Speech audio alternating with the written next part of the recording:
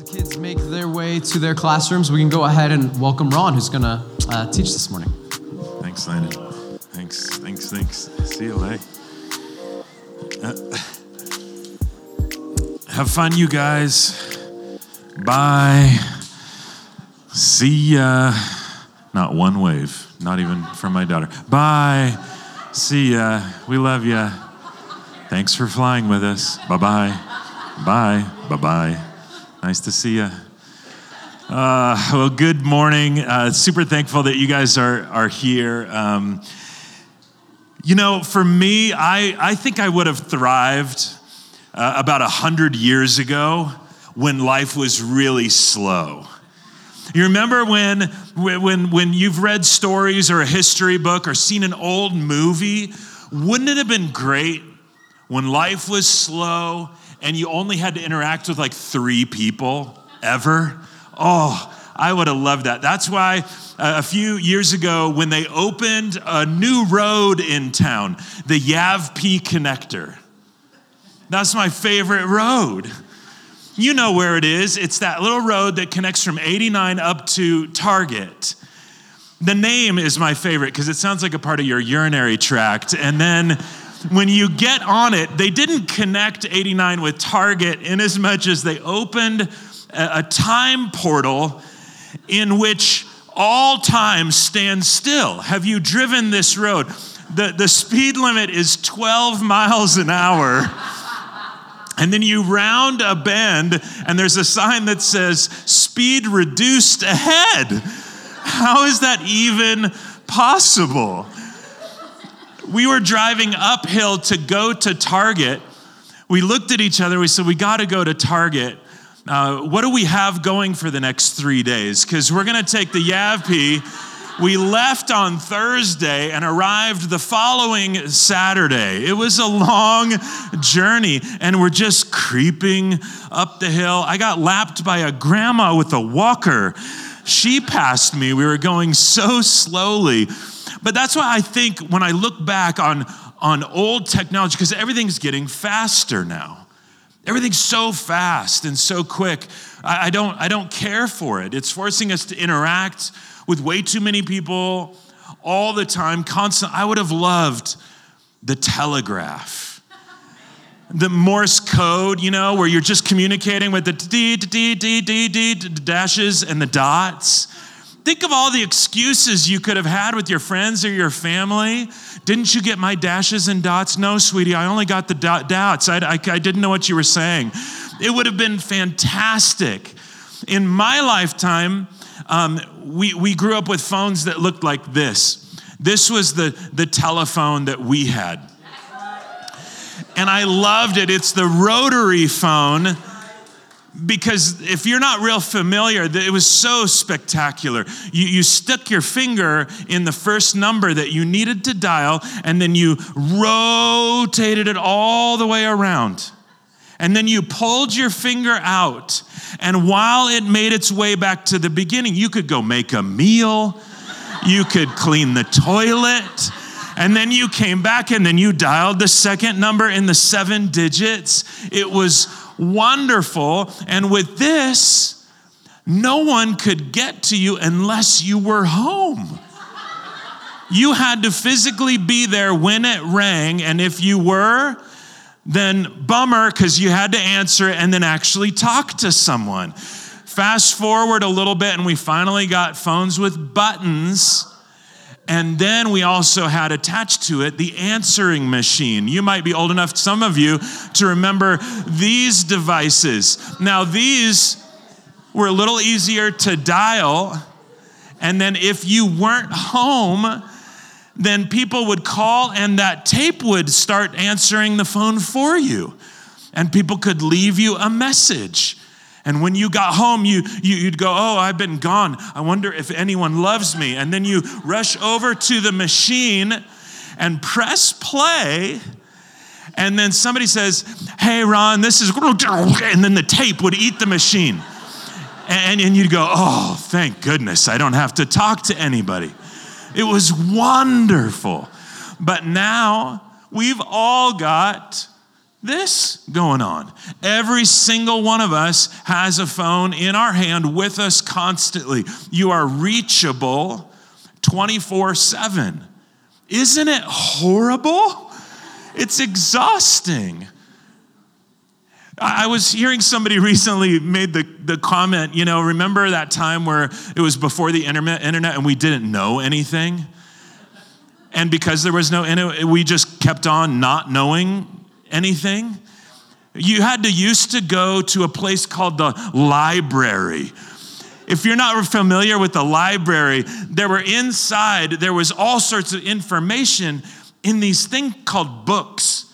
If you don't know what a book is, there's sheets of paper with all sorts of writing on them, and it's covered in cardboard or leather or whatever. And if you didn't know something, you had to wander around in here looking for the info, for the right book. There was a Dewey Decimal System.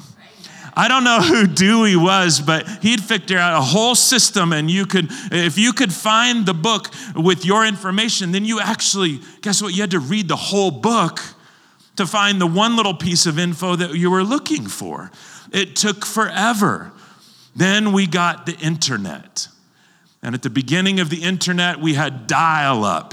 And some of you remember dial-up because that was where it all started. It used your actual phone line. And it made horrible cat dying noises when you tried to connect. And after 48 days, it would connect to the internet. And then it would take you another 16 days to find the information you were looking for. The problem with it, because it used your phone line, if someone called you 17 days into looking for the message you were looking for, it would interrupt your internet search and just say goodbye. And you had to spend another 16 days looking for the info. Oh, these were the good old days. That was when life was actually rich and good and fun. Now, again, on our phone, you have instant access to absolutely anything you want. Keep calm. There's an app for that. You can get to anything at any given moment in a split second. Our culture today is so incredibly fast-paced. Some of the results, though, now are we are in a spot where we want a quick fix for everything. We have incredibly short attention spans. We want the entire picture, the whole picture of what is to come for our entire life, and we want it right now. A couple of years ago, I read a book that really messed me up. And it was speaking specifically to pastors, but it's so true of all of us. And the author in it made a comment that I'll never forget. He said, most of us want to do huge things in famous ways as fast as we can. Today, we want to know everything, fix everything, and be everywhere all at once. That's most of us today. The real problem with that is that's God's job. That's not my job. But anytime you and I have the ability to assume part of God's job, take over part of God's job, think that maybe we would be better suited for God's job than God himself, we are on really, really thin ice. And so this conversation that we've been having about some of these qualities and characteristics of God that we've picked up over the years that are not true or accurate, that should be erased. Some of the things that we might need to erase come from us assuming God's role. If you and I believe something about God that gives you the feeling that you could do a better job than him at it, whatever that belief is, probably needs to be erased. If you start to think, God, you're just insufficient. God, you're ignorant. God, you're not good.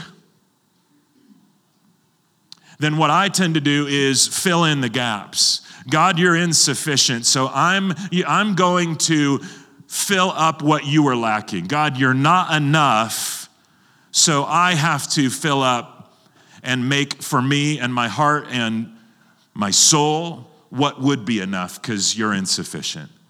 God, you're ignorant. You don't really know what's going on, so I'll stick to me. I'll stick to my friends. I'll stick to the culture. I'll stick to the media because obviously they know more and better than you do.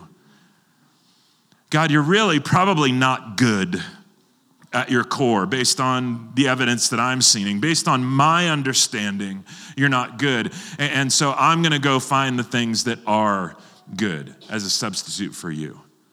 And the problem with each of those steps is that you and I start to create a pathway toward building idols in our lives. And this is really what Paul encounters here in Acts chapter 17. Where we were last week, we started the first half of Acts chapter 17. If you have your Bible, you can open up to Acts 17. It's about 3/4 of the way through your Bible if you're not real familiar. Well, we'll finish in the second half of this chapter today. Paul is taking the gospel to different places, and sometimes it's received well by people, and other times not at all. And now he's fled from one place, quite honestly. He's ended up in Athens, Greece. And he's waiting for some ministry friends, Timothy and Silas, to join him. But in the meantime, he's surveying the landscape of what's going on in Athens. And it's haunting to me, the similarities between Athens, Greece, in Paul's day here are hauntingly similar to what we're facing in our day and our culture here today. And so look at Acts chapter 17, verse 16. It says, while Paul was waiting for them in Athens, his spirit was troubled. Look at why. His spirit was troubled within him when he saw that the city was full of idols. So he reasoned in the synagogue with the Jews, with those who worshiped God, and in the marketplace every day with those who happened to be there. Then also, some of the Epicurean and Stoic philosophers argued with him. Some said, "What is this pseudo-intellectual trying to say?" Others replied, "He seems to be a preacher of foreign deities because he was telling the good news about Jesus and the resurrection." They took him and brought him to the Areopagus, and you might have heard it referred to as Mars Hill. It started really as a court and then became this kind of influential center of debate and discussion. They took him to the Areopagus and said, "May we learn about this new teaching you're speaking of? For what you say sounds strange to us, and we want to know what these ideas mean." Now, all the Athenians and the foreigners residing there spent their time on, listen, nothing else but telling or hearing something new. It's an interesting culture. When he gets there first, what he's overwhelmed with are how many idols there are. Now, they would have erected statues and whatnot to little g gods that they believed in or false gods. But just kind of a good simple reminder for us when it comes to what an idol is, and an idol really at its core is something that we create. An idol is something that we make to kind of get something from. And yet at the same time, while we create something to make us feel better or get something from this fake god or this idol that we're worshiping, it also consumes a lot of our time. It can consume resources. It can consume focus. And today for us, our idols can be anything from the flesh to fame, to material possessions, to the number of followers that we have.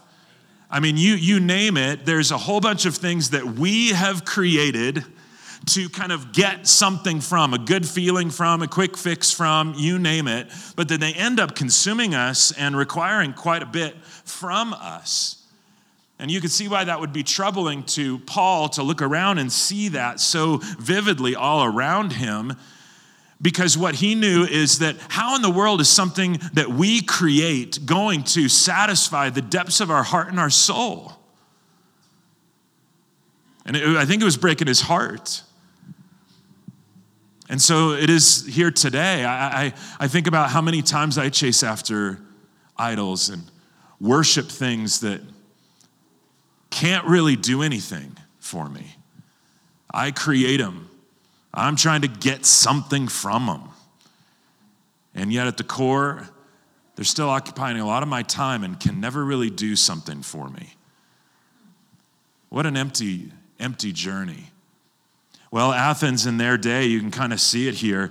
Athens was basically the intellectual and religious capital of the Greco-Roman world.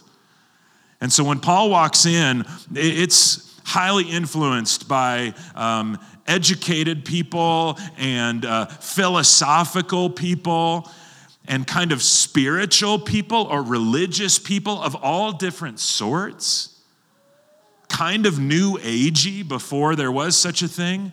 And then they loved anything new just to discuss and debate and bat around different worldviews. A worldview answers a set of questions. Where did we come from? Where are we going? Who made us? Why are we here? Etc. And they just loved the discussion of it. They didn't really want to land anywhere. You guys, especially in younger generations, I think this is really something for you to watch out for in particular, because there's kind of a cliche out there that says if you stand for nothing, then you'll fall for anything. And what's challenging culturally today is that the minute that you do stand for something, you can be attacked for it. But what I'm watching a lot, I watched it in my life and I'm watching it in younger generations, is I don't really want to stand for anything. I'm going to hedge my bets on absolutely everything so that I can't be accused or attacked or called out or say I'm wrong. But that's what's kind of going on here. They just want to have this endless conversation and debate. People may land in one particular category or another. There's all these different philosophers. There would have been many different types. The two prominent ones are mentioned here, Epicureans and Stoics.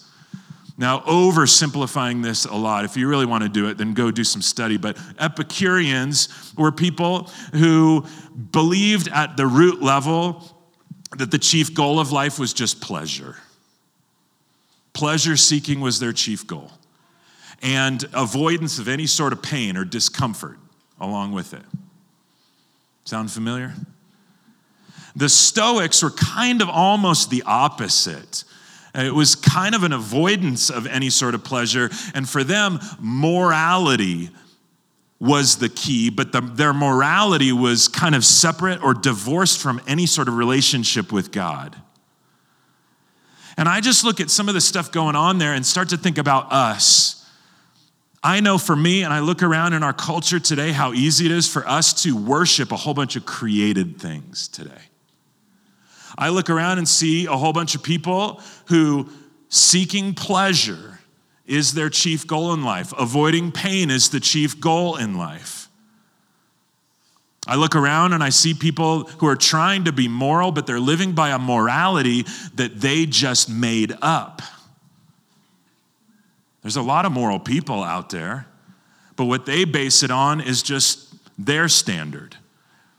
And functionally, when we get to that place, it's like saying, I don't need God. Or functionally, I can play God. And again, the minute that you and I start to believe that you and I can play God, we've missed something massive about the one real God.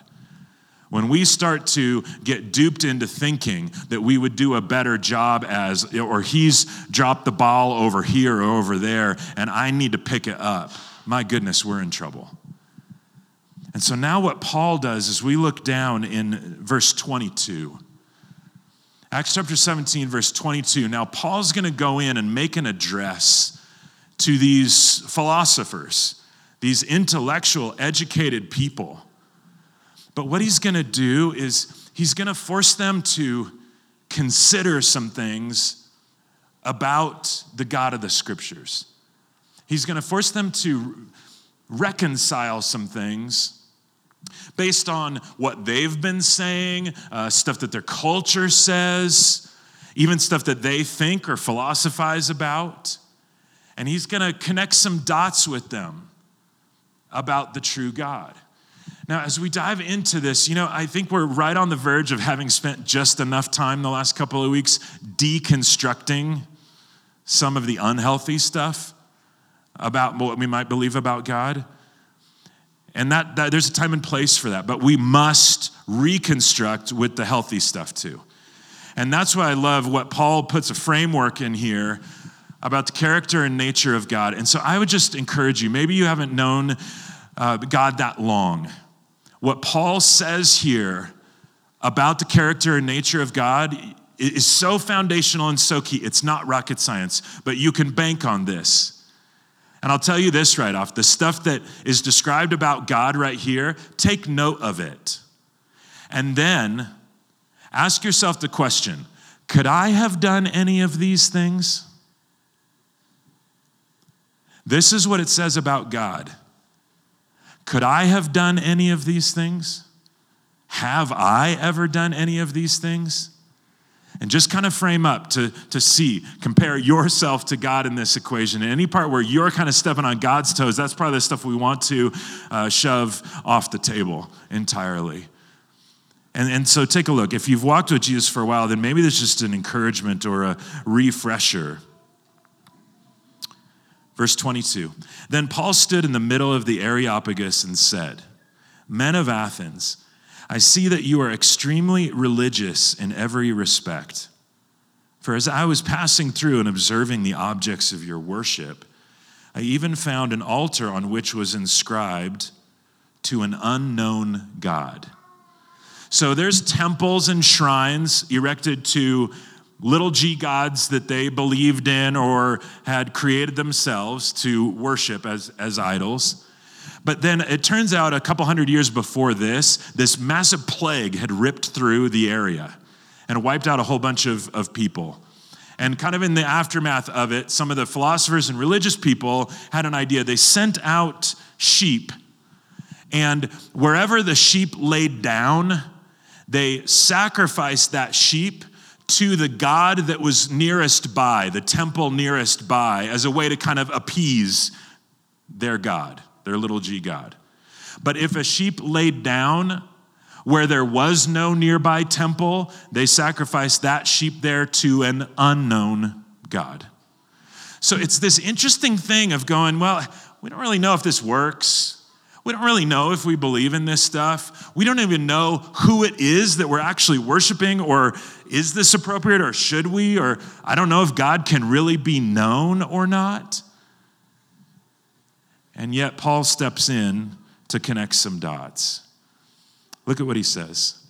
"Therefore, what you worship in ignorance, this I proclaim to you." And then now here comes this rapid fire, awesome set of things right from the word about the character and nature of God. And I just ask for you to, with each of these, just to go, do I trust God with what he said about himself here? Do I believe this? There's a weird moment where Jesus is interacting with this dad whose boy is sick. And while they're interacting, the dad asks of Jesus, "If you can heal, then please, would you do something for my little boy?" And Jesus says, "If I can." Of course I can. And I love the father's response. The father responds this way: "Lord, I believe, help my unbelief." Does that ever resonate with you? Lord, I believe this, but if I'm honest, that belief isn't really bearing itself out in my life, or I'm still struggling to believe entirely. Lord, I believe, but help my unbelief. Maybe after each of these, you kind of make that your prayer. This is what it says about God. And then we're going to say, Lord, I believe. But Lord, help my unbelief. Help these areas where I have trouble fully trusting you in this regard. So look at what he says. The God who made the world and everything in it. That's a good starting place about God. The God who made the world and everything in it. In other words, God is the creator, and he's the author of history. You're not the author, I'm not the author. He is the creator. He created all the heavens, all the earth. He created you, he created me, and everything in it. Do you receive that? Do you believe that? I know that sounds rocky, but there's a whole bunch of people that don't believe that he is the creator, that he's holding it all together right now, that he is who he says he is in the word. Lord, I believe. Help my unbelief in this area. The Lord made the world and everything in it. Next, look, he is Lord of heaven and earth. He is Lord. He is the Lord. Lord means master, ruler, controller, in charge, means sovereign, means he's in the driver's seat, he's calling the shots. Do you believe that he's in control?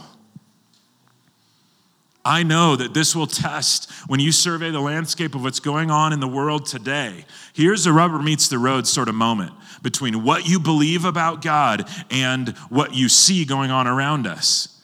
It appears as if everything's out of control, correct? But God is the Lord. So we have to reconcile those two somehow and come back and say, Lord, it doesn't look like there's much control going on. Lord, I believe you are Lord, but help my unbelief because there's a lot gunning for my trust that you're in control right now. He's the Lord of heaven and earth. And then look at this. And does not live in shrines made by hands. Neither is he served by human hands as though he needed anything. Precious friends, do you know how much God loves you? Do you know how much he wants to be in relationship with you? Do you know how much he values you, what a treasure you are to him? He wants to be in relationship. He loves you. But he doesn't need you. And he certainly doesn't need you to run the universe. This is huge. God is self-sustaining. Do you know that? The Trinity, Father, Son, and Holy Spirit. God is a relationship of persons. And he's in perfect unity with himself and not lacking anything. That's amazing. Which also means that when he created everything, he didn't create me and you because he was lonely and needed some pets. He had everything that he needed. He's self-sustaining. He's in charge, and he's going to work his sovereign plan. God has plans and promises, and he is the king in authority, and he's going to carry out those plans. Listen to me now, either with us or around us. But I can't stop his plans or his promises. You can't stop his plans or his promises, even when you're disobedient. Praise God for that, right? He's self-sustaining. He doesn't need us. Look at as it goes on. It says, he himself gives everyone life and breath and all things. The breath that you just took, the one that you're going to take next, you were able to take because God allowed it. Do you believe that? Thank you, God. Thanks, God, for another one. Whew. God's our provider. Even the stuff that you have provided through your talent and your hard work ethic and whatnot. Where did you get all of that in the first place? From your Creator. It all goes back to Him. He's our provider, our Creator. And every breath that we take, it's because He allows it. Lord, I believe that. Help my unbelief in times where I don't. Verse 26. From one man He has made every nationality to live over the whole earth and has determined their appointed times and boundaries of where they live. In other words, God has placed you at a specific time in a specific place. God in His sovereign plan has made you and made you a character in His story. And in His sovereignty, He's chosen to place you right here and right now in Prescott, Arizona in 2022. You weren't born two centuries ago. You weren't born you might have been born in another continent, but you don't live there now. You're not dwelling today in Africa or somewhere else. God has fashioned you, made you, placed you at the specific moment in history and given you a purpose within His story at this moment in history, at this location in the world. If you don't believe that about Him, you'll have a very difficult time believing that about you. And this is so key for me. Lord, I believe that you have placed me here and now. I know there's a lot of you that don't like where you are here and now. Okay, I get that. I've had seasons like that. Doesn't always say we're going to like where we are, but it doesn't mean that God hasn't placed us there. And if He's placed us here, it's for a specific purpose or a specific reason.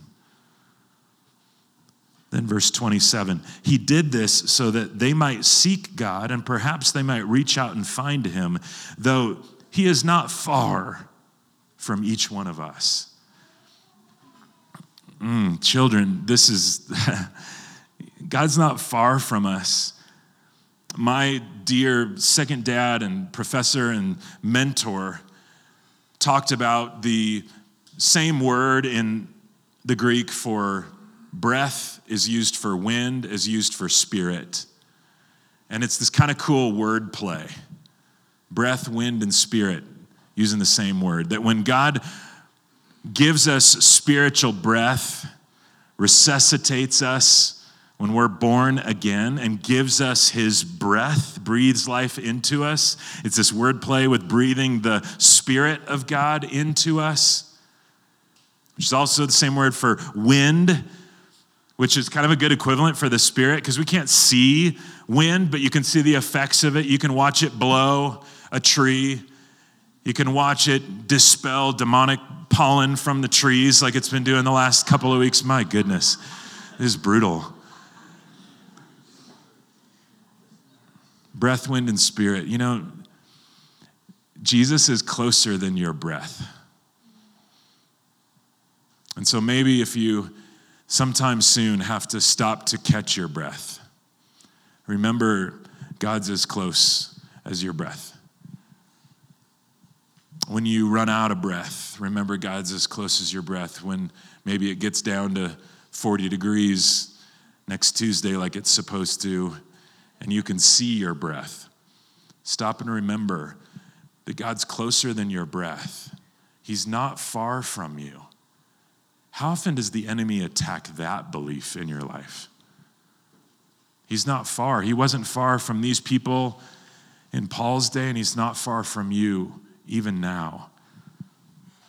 And then he wraps it up, verse 28. For in Him we live and move and exist. And even some of your own poets have said, for we are also His offspring. Being God's offspring, then, we shouldn't think that the divine nature is like gold or silver or stone, an image fashioned by human art and imagination. Human beings are incredibly artistic, incredibly imaginative, incredibly creative. Why?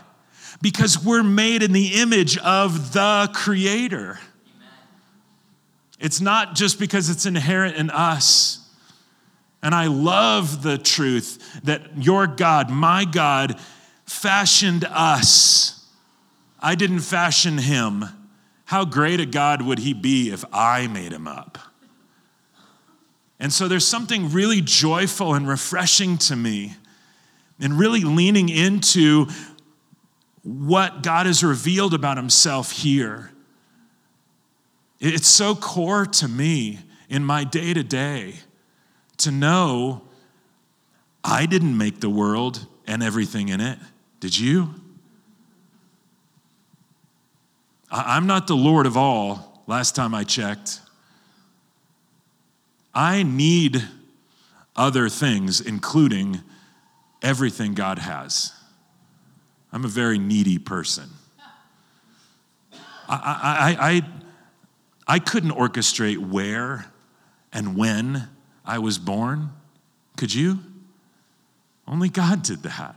Only God can do that. I can't fashion myself. Only God can do that. And so there's such huge joy the more and more I'm understanding who God is.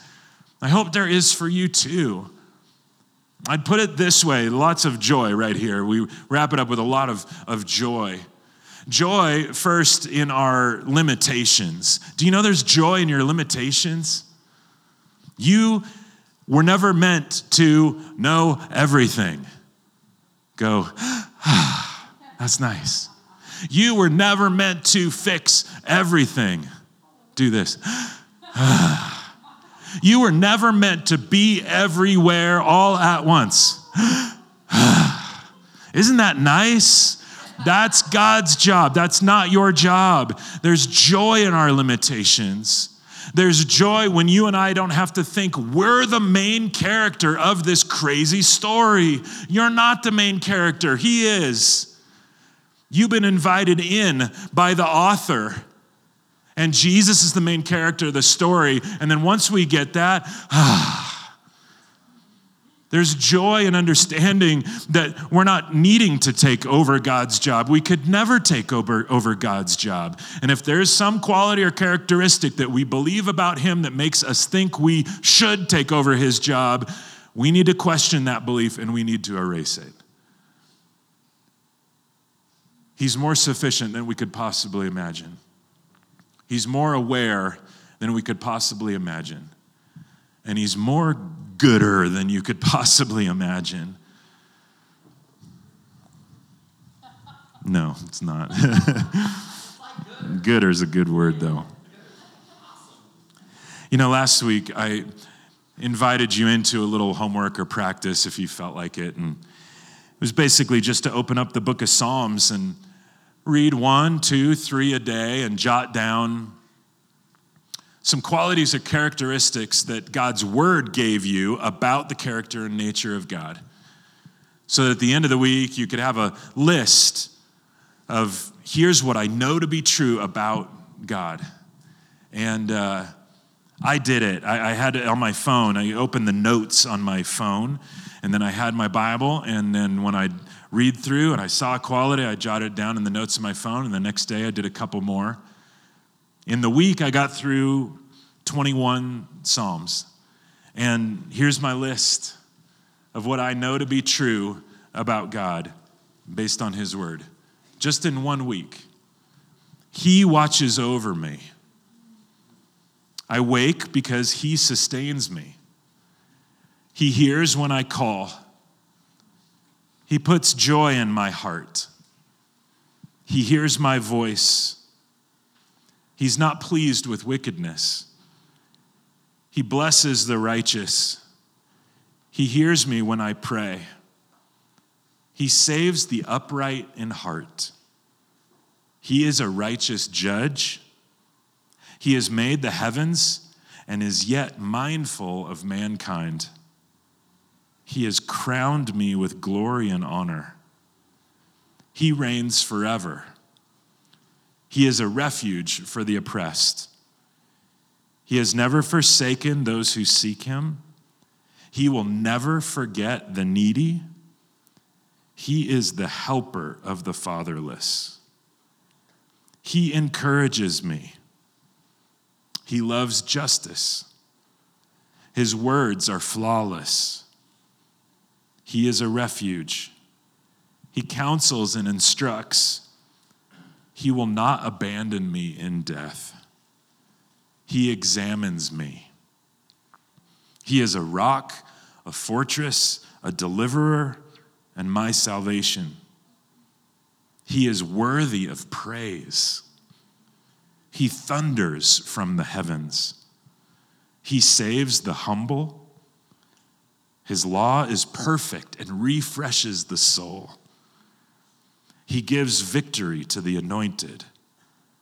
His love is unfailing, and he is strong. Amen. That's just in 21 Psalms in 1 week. I'm going to keep going because I'm going to have quite an understanding and therefore a really clear relationship with my God by the time I make my way all the way through the Psalms and jot down these amazing truths about him. Now, this in and of itself, knowing that this is true and having the list, that's a blessing. But this was never meant just for head knowledge. This, again, is about a relationship with the living, true God. And so for me this week, this is what I know to be true about him. But here's what's happened this week. Just this week, just since I saw y'all last time, we've been sick. We've had horrible allergies. I got verbally hurt by somebody. We got icky news about somebody that was influential in our life years ago. My grandmother, who's 93, fell and broke her collarbone and it hit her head on Thursday night. We were in the ER with her. I've had a deep stress about hearing the things that a lot of you are dealing with just in the life of our church.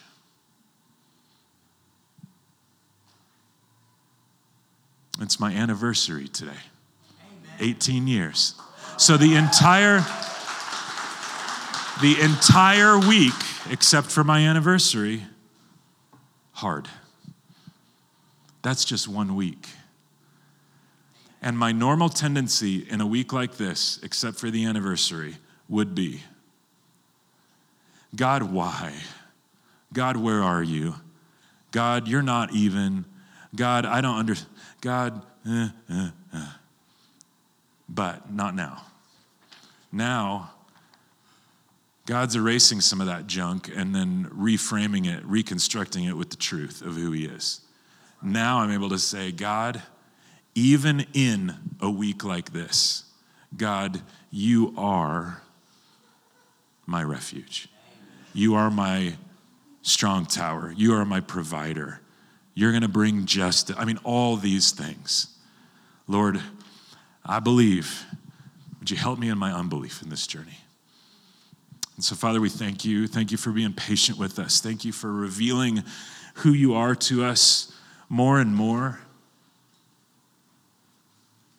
in your word and through the church and precious brothers and sisters, and revealing who you are in creation and giving us this opportunity to have a relationship with you is so, so humbling. And so, Lord, we're just thankful that we can walk with you and you can just continue to reveal more and more of who you are and who we are, and help connect those dots about why that's so key. Bless you in our day-to-day. We love you so much. Thank you for loving us first. In Jesus' name, amen. Amen.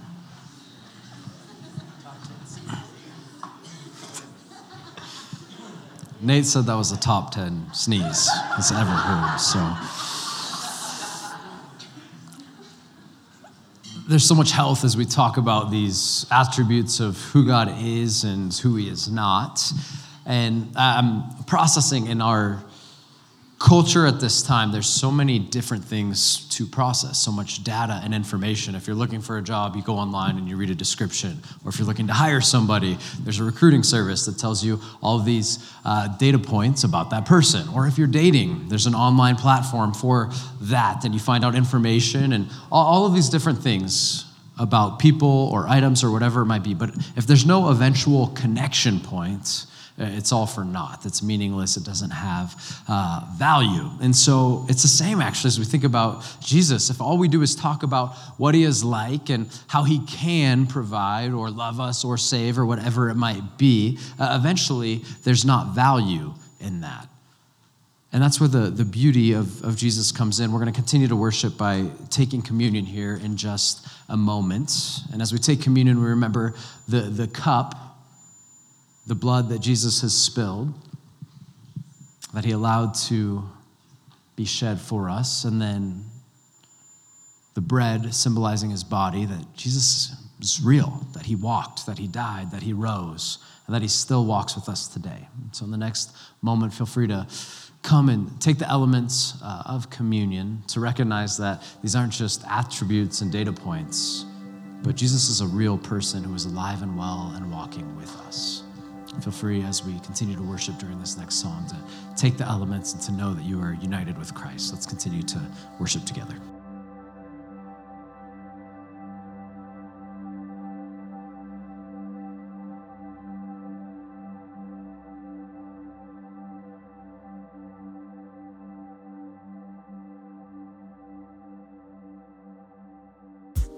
I love that takeaway, that when we feel out of breath, remembering that God is closer than our breath. And, if we see our breath during the winter night or in the next couple weeks as it gets a little bit chillier, remembering that he is closer than that breath. And the very character and nature of God, he is powerful. He has authority beyond all things that we understand and comprehend, but he is also compassionate and kind, loving.